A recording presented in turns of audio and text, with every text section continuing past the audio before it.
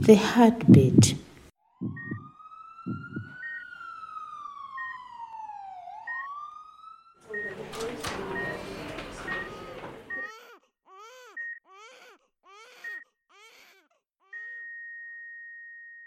My name is Professor Adres Mawako wa Malata. Dear Malawian nurses and midwives, the heartbeat. 2020 was declared by the World Health Organization as the International Year of the Nurse and Midwife. Malawian nurses and midwives have for decades dedicated their lives to care for the sick and well in our health care settings as well as communities under very challenging circumstances. Nurses and midwives in Malawi, as well as in many other low-resource setting countries, are usually overworked, overwhelmed, and lowly paid. They have a very strict career progression and limited opportunities to lead in male-dominated health communities. The career of nurses and midwives are viewed as second class compared with other healthcare professions. Yet we all know that nursing, as well as midwifery, is a science as well as an art. Their voice is never heard, as they are not invited to be on the table where decisions are made about their profession as well as the whole healthcare system. If they are invited to the table, they are not given an opportunity to choose the menu. My heart goes to all Malawian nurses and midwives who are living, but also to those that have slept. A special tribute goes to nurses and midwives on the front line, working in clinical settings and most of the time putting their lives at risk, particularly in a time like this one when the country and the whole world is facing the COVID-19 pandemic. My life has significantly been shaped by my nursing and midwifery teachers, but also both seniors and juniors, as well as my peers in my professional trajectory. I am indebted to you all, my teachers, peers, seniors, and my own students, who have inspired me and pushed me in my professional development. Today, I can be called a professor of nursing and midwifery not because of my own making and efforts, but because of your enormous contribution in my professional journey. You deserve the gratitude and recognition. You will never be paid for what you have done, nor will you be rewarded for the contribution you have made to me and the profession, particularly the people of Malawi and beyond. But may God richly bless and remember you. Although your stories may never be told, you are my heroes. You are Malawi's heroes. You are Africa's heroes. And you are global heroes. Growing up, I was inspired by 3 nurses who regularly visited my parents' home at Nkoma Mission in Lilongwe, Malawi. The nurses came to chat with my mother, my late mother Victoria, and they would sometimes take us with my late sister Grace to the nurses' home at Nkoma Nurses College. I was young, but enjoyed having tea in their hostel. It was clean and a well-organized hostel. I made up my mind at that early age that I would be a nurse. I liked the uniform too, including the nurse's cap. The 3 nurses who are now of age are Mrs. Aina Mezaromo, she's ni Vokiwa, Mrs. Vokiwa, ni Mandua, and Mrs. Kawaza, ni Tadzi. I went to Nkoma Primary School where I got selected to Lilongwe Girls Secondary School in 1978. And later on was selected to pursue a diploma in nursing at Kamuzu College of Nursing between 1983 and 1986, then University Certificate in Midwifery in 1987. I worked at Salima District Hospital under the supervision of nurses and midwives who were very passionate and taught me in practice, leadership, management and skills that are critical for good nursing and midwifery care. In 1989, I returned to Kamuzu College of Nursing when I was offered a position of staff associate and later on was admitted into a Bachelor of Science in Nursing Education program, which I completed and thereafter received a scholarship to study Master of Science in Nursing at Edith Cowan University in Western Australia. In 1989, I was returned to Kamuzu College of Nursing when I was offered a position of staff associate, and later on was admitted into the Bachelor of Science in Nursing Education program, which I completed, and thereafter received a scholarship to study Master of Science in Nursing at Edith Cowan University in Western Australia. In the year 2001, I returned to Australia upon successfully acquiring a competitive international postgraduate scholarship, which enabled me to pursue a Doctor of Philosophy in Nursing. As I pursued this journey, I was also building a family. Although the journey was exciting, it was also challenging. As I was pursuing the PhD program, I took a 10-month-old baby to Australia and left a 2-year-old baby with my husband in Malawi. Unfortunately, the 10-month-old baby became very unwell and spent a considerable amount of time in hospital where I pursued my studies. I'm thankful to God that she was in a country where there was a very good medical care system, but also thankful to God for a supportive husband, immediate family members, such as my late mother, my mother-in-law, my brothers and sisters-in-law, who stood by me, and today I look back with a grateful heart to the Almighty God for His favor and faithfulness for such a good family support. I also received support from brothers and sisters in the Lord, my own pastors, men and women of God that prayed for us and supported us during this journey and have always been there for us. On this journey, I also had to take leadership positions to represent women, nursing and midwifery, and the healthcare profession at different levels in Malawi, in Africa, and of course globally. I have served on numerous boards such as World Vision, Malawi, Action Aid Malawi, National AIDS Commission, MAZIM, among others. I've also served as President of Midwives in Malawi, President of Nurses in Africa for Sigma Theta Tau, and Vice President of the International Confederation of Midwives in the world, being the first midwife from Africa to hold such a position, as I was one of the first female professors in Malawi following a successful fulfillment of academic requirements. I was the first woman to hold position of Vice Chancellor of a public university in Malawi, and more likely the first of the nursing and midwifery profession in Africa. I have dedicated my life to serving humanity in Malawi, Africa, and globally through my expertise and passion for maternal and newborn health. I believe that no woman should die while giving life. I have a passion for girls' education and women empowerment, which has demanded that I look for resources to support girls and women to go to school. I have looked with satisfaction when I see the girls and women make so much progress and take on leadership positions. Despite all these responsibilities, I've also enjoyed being a wife to Stuart and a mother to our beautiful girls, Esther and Angela, as well as many other children God has given us. This is God's favor and grace, and I do not take anything for granted. On the journey, I have received numerous awards, and I want to dedicate these awards to the women of Malawi, but also to my late mother, Mrs. Victoria Mgawe. My name is Lerato Hande. Welcome to Letters.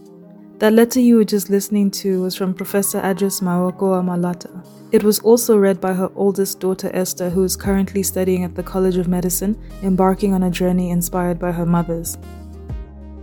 Hello, my name is Esther Malata, and I am Professor Adris Malata's daughter. I am a student at the College of Medicine studying MBBS, and I am in my 3rd year.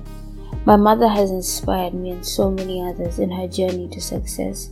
She has been hardworking and resilient and has shown us that you can do anything that you put your mind to, regardless of the situations that you may face. I will be reading her letter to the nurses and midwives in Malawi. Professor Malata's journey is nothing short of inspiring. She has been working in the nursing and midwifery profession for close to 30 years. Prior to becoming the Vice Chancellor of MUST, Professor Malata was appointed principal of Kamuzu College of Nursing in 2008. During her time as principal, she pioneered the implementation of 6 master's programs, a PhD program, as well as several undergraduate programs. From 2014 to 2017, she was the vice president of the International Confederation of Midwives, the peak body for the protection, promotion, and practice of midwifery globally. She was also the director of the World Health Organization Collaborating Center for Interprofessional Education and Collaborative Practice at Kamuzu College of Nursing from 2014 to 2016. She is the vice president of the International Confederation of Midwives, ICM. Professor Malata has been the principal investigator or co-principal investigator for numerous research projects focusing on sexual and reproductive health, and has published numerous international peer-reviewed journals. She has received numerous awards, including the Award of Excellence in Nursing and Midwifery by the National Organization of Nurses and Midwives of Malawi, and the inaugural Distinguished Alumni Award at her former university, Edith Cowan, in Australia. Professor Malata is a renowned international speaker, author, and editor of various journals in the field of health, nursing, midwifery, and health workforce. Professor Malata's list of achievements and contributions goes on and on. In my conversation with Professor Malata, we spoke about the challenges faced by nurses in Malawi, specifically during this time facing the COVID-19 pandemic. We talked about the shortage of nurses in the country.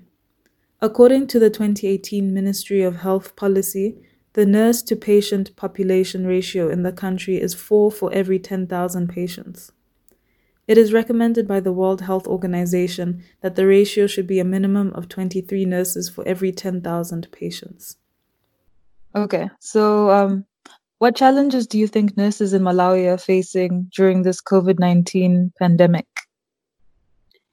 Yes, so it's a very good question, and I can assure you many challenges. I think the first challenge is we don't have adequate number of nurses and midwives in this country, and just not nursing and midwifery, but I think even other healthcare professionals, the numbers are not adequate. So I think as of today, over 200 of the workforce have already tested positive themselves. So it means we are reducing number of those people that are healthy to work.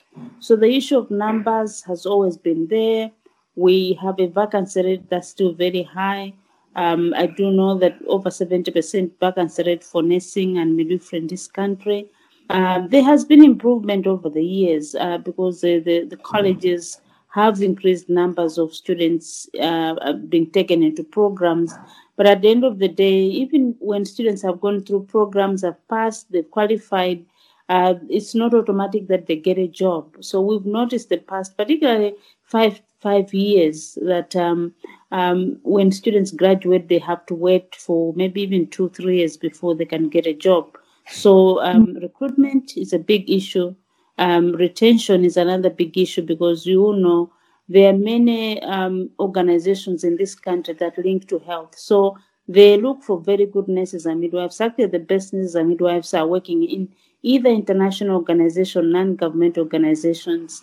I have personally argued with these organizations that they should give back because we lose the best graduates into their organizations, and not all of them are always willing to invest into education of nurses and midwives and even doctors. So the numbers is a big issue. And then secondly, personal protective wear. Yes, there are donations. We've seen so many organizations coming forward. My own university actually making face shields, some which we've donated to hospitals. But the challenge with infectious diseases is that you can't reuse personal protective wear. It's usually only used once, you throw away. So although we are getting these items in multitudes, they can only be used once. Very few of such items can be reused. And because of that, we still require adequate protective wear for the healthcare professionals. In April, healthcare workers took to the streets to protest over the low-risk allowance pay. Healthcare workers refused to work until the government provided them with adequate personal protective equipment and better pay. Number three is remuneration. Most of our health workforce, if you ask them whether they are satisfied with the remuneration, they'll all actually say they're not well paid. And it's true, we are a country in Africa, and I think not only Malawi, but most low resource setting countries do not pay the health workforce good salaries. It's not attractive to be a nurse. So, in simple terms, a Malawian nurse cannot buy a car. Now, if you have a job that cannot buy a car, it means that it's not attractive. And so many young people, probably when they are making decisions about what they want to do in future, the young people of the day would always want to find out how much will this job pay me. And they will discover that nursing is one of the lowest paying. And my plea and my cry has always been to even our politicians to really rethink, can we pay nurses better? Actually, I had a conversation with a politician yesterday, and I said, look, can you even increase the package for the risk allowance they're getting? I mean, COVID-19 is real. It is so infectious. And when each nurse leaves their home, they may come back home infected. A doctor can come back home infected. And I don't think that the type of remuneration our nurses and doctors get is good enough for the risk they take on their lives. And risk beyond COVID-19, we've lost so many nurses to HIV and AIDS, not because they did something wrong or maybe they had a partner, but simply because they were nursing, or maybe they were plagued, or maybe a fluid when they were assisting a woman give birth got into their mouth and then they got infected. So the risks of the job are very, very high. And I think this is something that needs to be addressed, because if today all nurses decided they would not work, who will look after those patients on the ward? Who will look after these patients in these isolation entities that we have created? So generally, there's no the money that's been given to these nurses and doctors is not adequate as a risk allowance. It really needs to be revised, and for me, it has to be revised now. Now it's more important than ever before. So overall, when you look at pay package in Malawi, you will find that there are some professions that don't require much effort in terms of what people do, even the risk, but you find the salaries are usually very high. And so to me, it's that imbalance where people don't seem to put emphasis on those that are working in the healthcare field, but you find accounting, the banks, and legal system, people are highly paid. I mean, honestly. But when you look at doctors and nurses, they can't afford even to buy a house, not even to buy a little car. So any profession that cannot provide that for its own people means that people are not taken care of, and the system has to change, and there's need for people just to look at life and say, are we being fair to nurses? Are we being fair to doctors? I think you mentioned a good point about the qualified nurses going and working for international organizations or going abroad, probably because they think there are better opportunities outside of Malawi. You also mentioned in your letter that it's usually women that are nurses. It's a field which is dominated by women. Do you know why that is? No, so it's historical, because if you remember, I don't know whether you looked through literature, the founder of nursing was a woman. Florence Nightingale was actually the lady who was called a lady with a lamp. So during the Second World War, she was going out looking after wounded soldiers with her lamp, dressing wounds, and so nursing came from what she did. So Florence Nightingale is the founder of nursing, was a woman.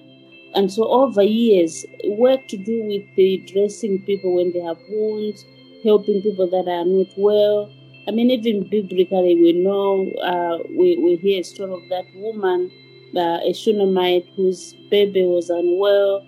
The husband took the baby back to the mother and said, this baby is not feeling well, has a headache. Which means that I think over the years, historically, when someone is unwell or people are not well, they always move to women, like, you can give the care. Now, over the years, we have seen our male counterparts joining the male profession. When I was head of school of nursing in Malawi, there was a time the numbers were going up to even 30%. We had very good young men that passed very well MSCE and chose to come to Community College of Nursing.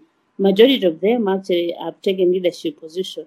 But what we found interesting was they will graduate from KCN. They never stayed in the healthcare system in Malawi. They are the ones who actually move to international organizations. And I did a study to check what was happening.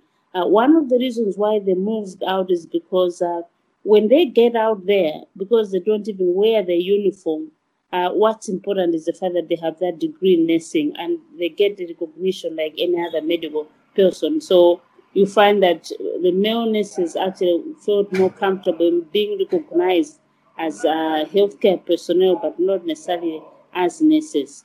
So, so even when they come into the training, when they finish, they don't want to be on the bedside. And even when they're on the bedside, if you go to districts, you find that most of them don't want to wear a uniform because they want to be treated like a medical doctor. And so it's obvious that they also feel perhaps this profession belongs to women. But it's changing. And globally, I've had interactions with male nurses that take leadership, like the International Council of Nurses. There was a time their CEO actually was a male nurse. When everybody is looking at the profession of nursing, they look at it as a female dominated, then everybody thinks this is like second class profession. And so my plea has always been, even when you're making decisions, even in our own country, when they're putting up task forces or they're putting up special groups, you never see a nurse in that group. They always take a medical doctor. They always take a male medical doctor. So it's a cultural issue. It's a social norm. And I think because of that, we really need to bring strong leadership in nursing. Nurses who should be able to say, hey, look here, we are here and we form the backbone of the healthcare system. Even today, if all nurses in Malawi decided not to work, the healthcare system will collapse. If other professions, and I will not mention, decided not to work, and the nurse is on the ward, that nurse will be able to handle nearly everything because that's how nurses are trained. So it's a very unfortunate situation because the fact that it's female dominated, and people always feel maybe this is second class. I think I look back and perhaps some of the decisions I've made to take leadership in nursing, I've done it deliberately so I can remove that thinking that a nurse cannot do this. I do believe that nurses are well prepared for their job. They are intelligent. They can make right decisions. And probably I'm able to do what I do today because I was probably trained as a nurse, because you learn to be resilient. You learn to be very focused. You think comprehensively. Your attitude toward any situation is like, I can do it. I mean, if you've seen so many people die and taken people to mortuary, you have done something that not many people can do. So nursing prepares you for hard things to do. And I personally believe that nurses need to be given that opportunity to sit on that table. And when they sit on that table, they should choose the menu. In our phone call conversation, we also talked about leadership, about not allowing your circumstances to stop you from being a leader. Professor Malata has taken up lots of spaces as the first woman and the first from the nursing and midwifery profession. We talked about the shortage in the number of nurses in spaces where important decisions are made. We talked about the importance of taking up space even when you're not invited to the table, and not being afraid to make a contribution once you're at the table. They should be the ones making decisions. And I'm having a conversation. So I'm in a WhatsApp group on nurses leaders in Malawi, and they're having a discussion about the role of nurses in COVID-19. And I've been saying, no, you can't be talking to yourselves. You need to sit on that table. And if they don't invite you, invite yourself. I have learned that you have to invite yourself to be on that table. And so I'm actually trying to see if I can invite the nurses on the table that's making decision, and I'm pushing. And it's not necessarily me now. I think I'm beyond that. I would want to see even a nurse on the COVID-19 task force in this nation. Nurses are very important, and they can help make some critical decisions. Now, because they haven't been invited, I want to see if I can self-invite a nurse on their behalf and just push in a name to say, look here, get one nurse on the task force. And I'll be reaching out to the new Minister of Health to say, look here, don't leave out nurses. Nurses think differently, but nurses also form the highest group of healthcare professionals, not only in Malawi, but globally. What qualities do you think a good leader should have? I think a number of issues. Of course, you need to be qualified. So when I applied for position of vice chancellor, I actually competed with 6 other professors, engineers and other professions. They wanted somebody with science background. So for me, I knew I qualified for the job, because that's the first thing you need to convince yourself that you're applying. You're not applying because you're a woman, you're applying because you qualify. So I knew I qualified. I had worked, I'd been in leadership as a principal of College of Nursing for 10 years.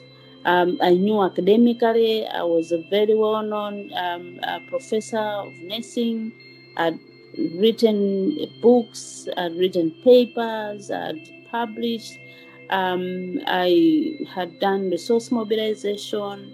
So in terms of qualification, I had the qualification. So that should always be the motivator for anybody who wants to take leadership. Don't apply for a job because you're a woman, because there are so many women out there who try positions simply because they think, well, they'll say she'll be the only woman there and maybe we should consider her.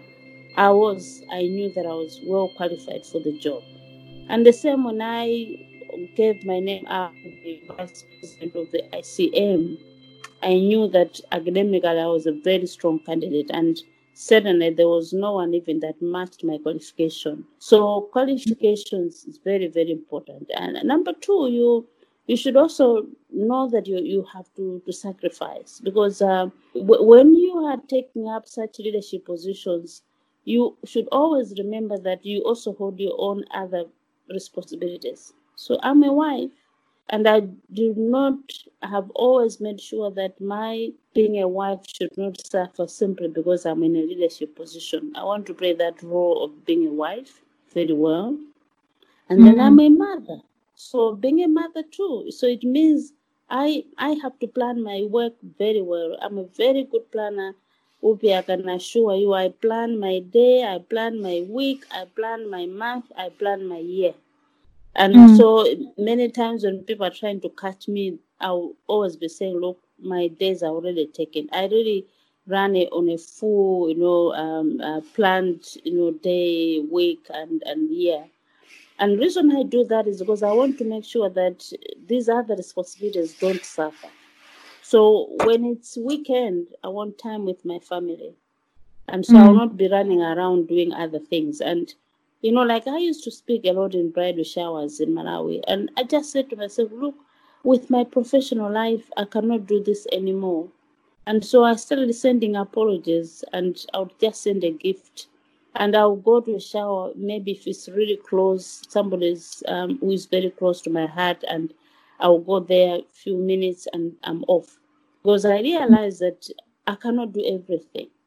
And so one other characteristic of a good leader is ability to say no. Yeah. Because most women have challenges. They don't want to disappoint people. So they want to be everywhere. They want to be like, I think the circle transport, there's a writing on their cars which says everywhere. I think it's like they can do everything for anybody. But I do believe that we can't do everything. We should be able to say no. And so that also means that you need to be a good planner, but also an assertive planner, somebody who should be able to say, this I will not be able to do. And I do that all the time. Like, I can't do this, I'll be able to do this. I can only do this maybe on this day. And so I direct my own life. The other issue is also to just make sure that the focus should not be yourself. Like, as I said, I've taken some of these positions not necessarily because of me, but because of many other women out there. Because I remember that even coming back from Australia after PhD, I asked one of my young, mentees who was going for a PhD in UK, and I said to her, "Are you sure you come back?"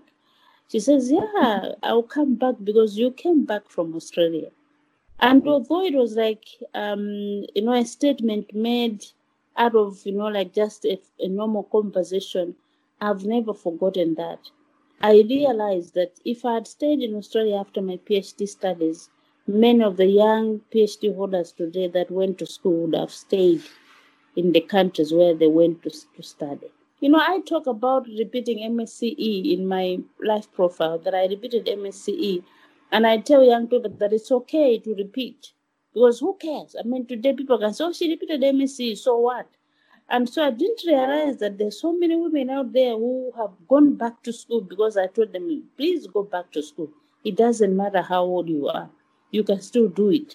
And there are women who have gone back even to study. A lady I know who went to Namibia with her husband, couldn't pick a job. She was an enrolled nurse.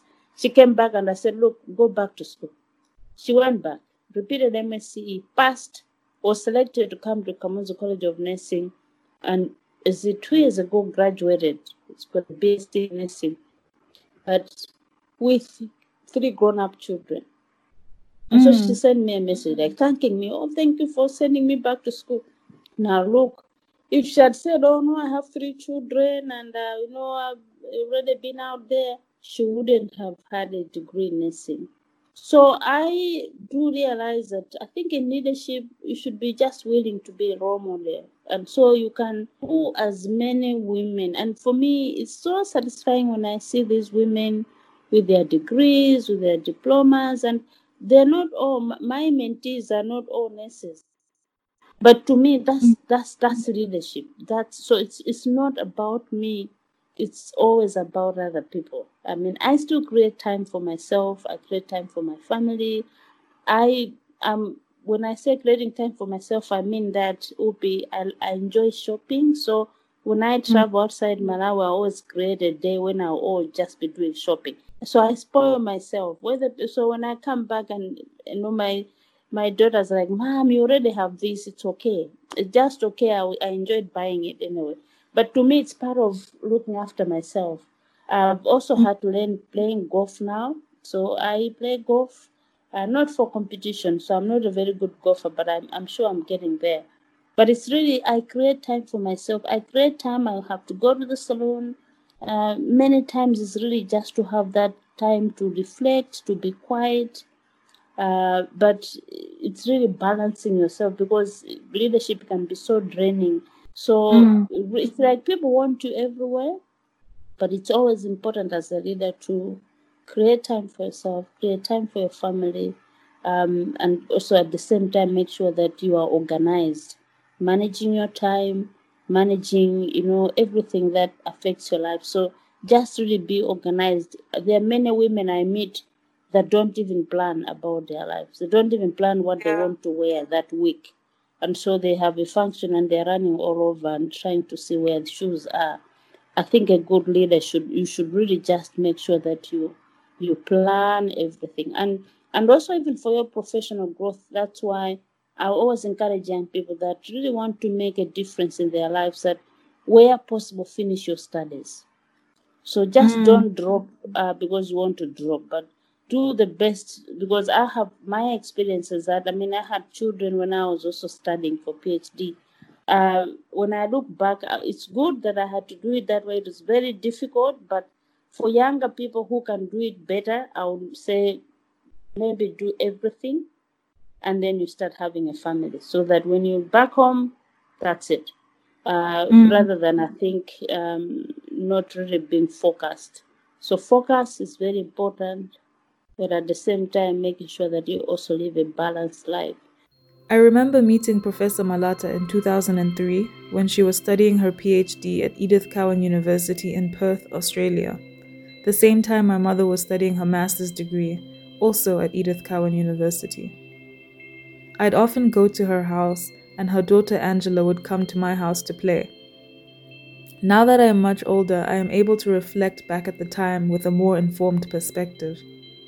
As a child, I wasn't really aware of the difficulties of being in university in a foreign country whilst building a family and raising children.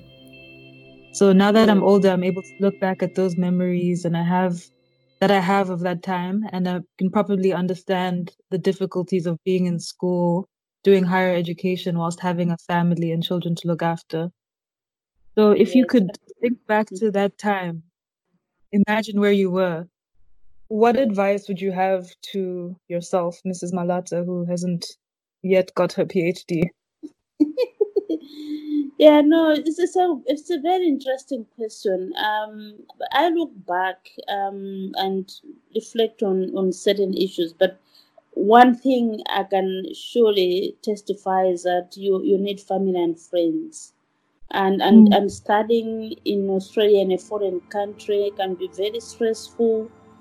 I've kept your mom's pictures somewhere very close to me because for some reason I have always believed that just the fact that we're together was a very important point in my life where a friend would step in to become part of your family. And so Angela, I think nearly most Sundays loved to come to your house. I mean, you had very nice things, she enjoyed your dolls and things, but also just the fact that your mom was happy to look after her.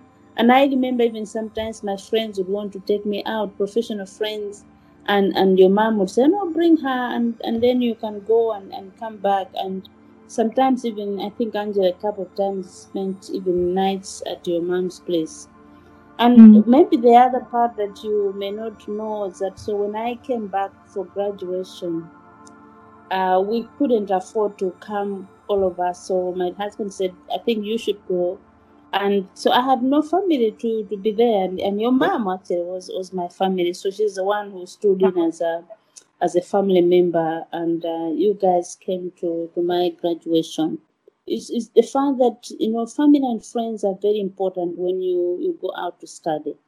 Now the picture changes because when you are in your own country, it's very easy to say, okay, mom-in-law is here, your brothers, your sisters.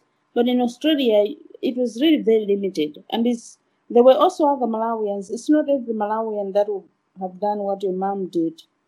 So for some reason, just God connected us together, and so your mom took that responsibility. And also, I also supported your mom in many ways when she also needed family, and making some of the decisions, and the circumstances under which we did all this were so it's beyond our control. Like you go out there, you're on a scholarship, you can't bring everybody with you to look after your children, but at the same time, you need to have someone who can support you. It's life. It's a life experience. I mean, I think to me that's what enriches our professional growth. And when we share our stories with many women out there, they appreciate that anything can be done. Because when women are crying to me, no, I can't go to school. I remember a young lady who I found a scholarship for her to go to South Africa, and she was like, no, I'm divorced, and no, I don't want to go to school now. I said to her, look, are your children okay? She says, yeah. Are they healthy? He said, yes. I said, do you have your mom? She says, yeah, my mom is living. I said, can you bring your mom from Mzimba? She can come to Blanta, stay with your children as you go to South Africa. I said, I think I'll do that. Like 2 years later, she graduated and came to my office and she was crying. And she said, the time you were asking me those questions, I just couldn't appreciate. And I said to her, look, when I was asking you those questions, were your children okay? Because I know myself when I was studying and I had my daughter with me in Australia, my daughter was unwell. So I just didn't understand why you would be crying when you had a normal child. And then you had a mother who was living. Many people don't have parents who are living. And she says, I know, I look back now and you see now I've graduated. She even has got a PhD now. So there are many blessings in our lives that we don't look at. We only look at our challenges. And the reason why I share my story about when I was in Australia and Angela became unwell and times I had to be in hospital, I encourage so many women out there who think it can't be done. And when I share the stories, they're wow, how did you do it? Yeah, so it can be done. And God will always bring in people. And your mom was one of those people God brought in my life when I was doing my PhD. And she supported me, I supported her. And now we can look back. But we've gone through that, and maybe other women can say, wow, so these women had to go to South Africa, they had to go to Australia, they had to go to UK, because many women think they can't be done. They just even don't think, imagine it can be done. And I look back now and I can encourage other women to say, you can go do it. We were women there studying, driving in Perth and doing things in Perth, and God gave us the grace, and today we look back with a lot of satisfaction. At the beginning of the episode, you heard the sound of an emergency. An ambulance rushing into a hospital, a patient being rushed to the attention of doctors and nurses, the sound of a heartbeat monitor, the sound of a heartbeat. Sounds that nurses and midwives hear on a daily basis. Nurses are our heroes. They fight for our lives. During this pandemic, where our health and the well-being of our loved ones is at such a great risk, we are relying on the expertise of medical professionals more than ever before. They are our heartbeat. Professor Malata's story is one that has personally inspired me and encouraged me since I was a little girl, particularly the qualities she embodies as a leader. Being assertive, acquiring the necessary qualifications, creating a balanced lifestyle so you're not personally depleted, and operating from a place of purpose which is greater than yourself. Thank you for listening to this episode. The music in this episode was brought to you by The Dream Manifest, and the music in our outro was produced by Made by Cap. If you like our content, make sure to rate, review, and subscribe. This helps to make sure that more people have a chance to listen to the podcast. You can also follow Wana Collective on Twitter and Facebook at Wana Collective, and Instagram at Wana_collective, and on YouTube as well. All the letters are also available as visual animations on our YouTube and Instagram pages. Thanks again for listening. On the next episode of Letters. It's my body. I just have to accept who I am. The women with albinism are double challenged. One, because they have albinism. Two, because they are women. So one lady with albinism was saying that she went to access sexual reproductive health services, but then the medical personnel was asking questions that even herself she wasn't happy the way she was addressed. So she was asked, do you also have sexual feelings? People like you shouldn't be having sex, should live a life of celibacy. So just because she has albinism, she shouldn't be sexually active? Yeah, that's what people think. Who are you? I am Tikondi Kanjata. I am the current Miss Albinism 2019. I'm Tumili Wampepo, a young woman with albinism. Okay, Amy Jumia, Mrs. Jakwawa. Oh, my name is Pamela Juma. I am a woman with albinism. I think God created me for a purpose, so we all wouldn't have been dark-skinned. They needed to be someone with albinism to make the world so beautiful, like flowers. We don't have only red flowers. We have pink, we have yellowish, greenish.